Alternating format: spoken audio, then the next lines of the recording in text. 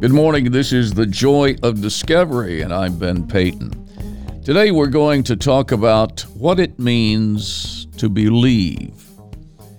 I grew up, my father was a minister, and he called himself an old-time Methodist. He grew up in the Methodist church, and he was quite a charismatic person. He went on the radio in 1936 and built quite a following. As a matter of fact, he was so popular in West Virginia that the Democratic Party tapped him to run for Congress.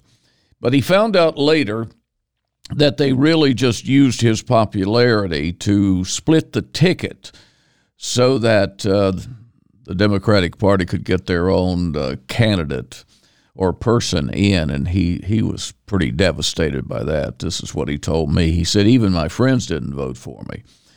And this was in the mid-50s, around, 52, 53, something like that. And he began to come to Roanoke, Virginia to do radio broadcasts, later did some tent revivals, and then there was a lady in Salem, Virginia, who owned Snyder Nursing Home, and she told him if he'd come to Roanoke build a church, that she'd give him a place to live. And so that's how we wound up in Roanoke, Virginia. But my dad was called into the ministry at a pretty early age, and he told me one time, I thought this was kind of funny, he said, I'd take a different text and just say the same thing every night when I was getting started. You know, there are many things that take place in the church that we've not progressed from. And one of them is, what does it mean to be saved? Well, you know what it means to be saved. I mean, I don't have to give you a definition of that. But how are you saved? When we grew up in camp meetings, and the camp meeting was along the Greenbrier River in the 4-H camp, I can remember as a young man, early teens, sometimes the preachers would come down off the platform and come and tap you and say, come to the altar to get saved. Now, I don't have any problem with that, but the simplicity of salvation, it just amazes me. During my time of studying the Word of God, I went through the book of Revelation, then the book of John, then the book of Revelation, then the book of John. So I spent quite a bit of time in those two books, and I really, you have to spend time, not just reading it, but observing it, researching it, knowing the culture and the history with which it is, because John really puts it very plain for each of us. As a matter of fact, he has one interest. He wants to take you from unbelief to belief, period. For God so loved the world that he gave his only begotten Son, that whosoever believeth in him should not perish but have everlasting life. That's it. John 3:16. Sometimes people want to add their own definition. What does it mean to believe? They want to say, well, now you got to really believe. So I find that quite interesting. But what does it mean to believe? Do we go to the dictionary and look it up? No, we go to the Word of God and look it up. This is in John chapter 20, and I need my glasses here. And this is verse 30. It said, Now Jesus did many other signs in the presence of the disciples, which are not written in this book. Verse 31, But these are written that you may believe that Jesus is the Christ, the Son of God, and that by believing you may have life in his name. That's what it means to believe, and that's what it means to become part of the kingdom of God, believing.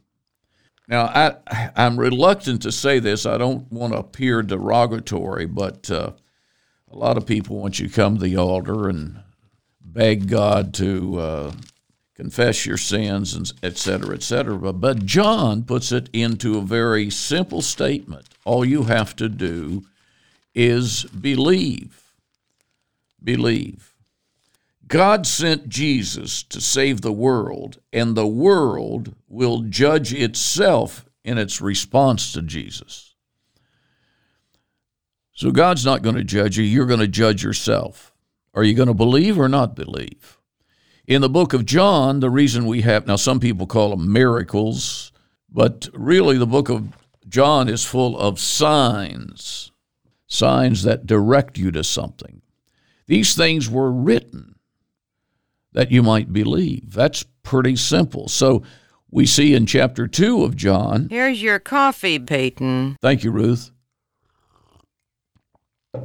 So you see in chapter 2 of John that he went to a wedding in Cana of Galilee, and when they ran out of wine, he changed the water to wine, and the disciples believed.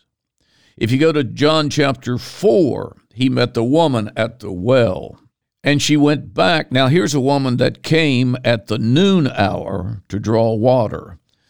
And the reason she came at noon, most women came either early in the morning or late in the afternoon to avoid the hot Palestinian heat. But she came at the noon hour to avoid all of that ostracism. And she met Jesus. He asked for a drink of water, and they engaged in quite a conversation. She returned to the town, the people that she'd been avoiding, and she says, "Come and meet the man that told me all things." And of course they came, and they begged him to stay a little longer, and he did. And then they say, "Now we believe because we've heard him for ourselves." He fed the 5,000. He did all of these things in the book of John. These narrations that we read, these were done to point you to Jesus, that he was, as it says in chapter 20 and verse 30, "These are written to you that you may believe that Jesus is the Christ, the Son of God, and that by believing you may have life in his name." That's pretty simple, isn't it? So much of the time we are given sermons, and, they can be very helpful, but they want to concentrate on what we do, how we are to behave. It's as if they've got a box setting on the altar or on the platform, and they want you to come and jump in the box. And we call that God in a box. And when you come out, you all look the same, smell the same, have the same hairdo, et cetera, et cetera. We were created by God, and we're all very unique. And personally, I just don't think that he changes our personality that much. Granted, he might come in and say, "You need a little sandpaper to smooth out the edges," and there are some things that would be better for you if you set them aside. But he created us as very unique individuals. And, some people, I've heard people say, now you got to go out, you got to knock on doors, et cetera, et cetera. But for some people, that's just not in their personality. That's not part of who they are. Be who you are. Do the best you can do. That's all anybody can ask you. I think God will bless you for that. Just be who you are. So what are works? As defined in the book of Revelation, works are faith. Because in the book of Revelation, you're going through rough times and it's easy for you to be discouraged, but you're judged based upon your faithfulness. But in the book of John, it's believe. Do you believe that Jesus is the Christ, the Son of God, and believing through his name you might be saved? Because if you do, you're ushered into the kingdom of God. That's pretty simple, isn't it? Very simple. Believe. It took me a while as I studied the book of John to recognize the fact of how simple it is to simply embrace Jesus with your belief. I was with a couple, and they had a relative there with them, and they'd been talking to him about giving him his heart to to Christ. And I said, let me show you how simple it is. And I read from this verse. I said, that's it. Works are a side effect of what you believe. You believe in Jesus, then what you do. Well, let me put it this way. It's kind of like falling in love. When Josanne, my wife, who's been deceased now 3 years, but the first time I saw her at age 14, man, I was just blown away with her sweetness, her looks, etc.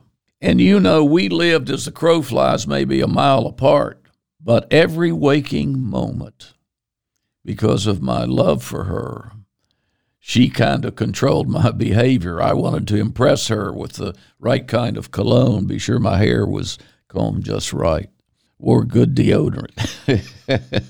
But it's a loved relationship. Fall in love with Jesus. It'll be easy to believe in him, that he is the Christ, the Son of God, and that believing you might be saved.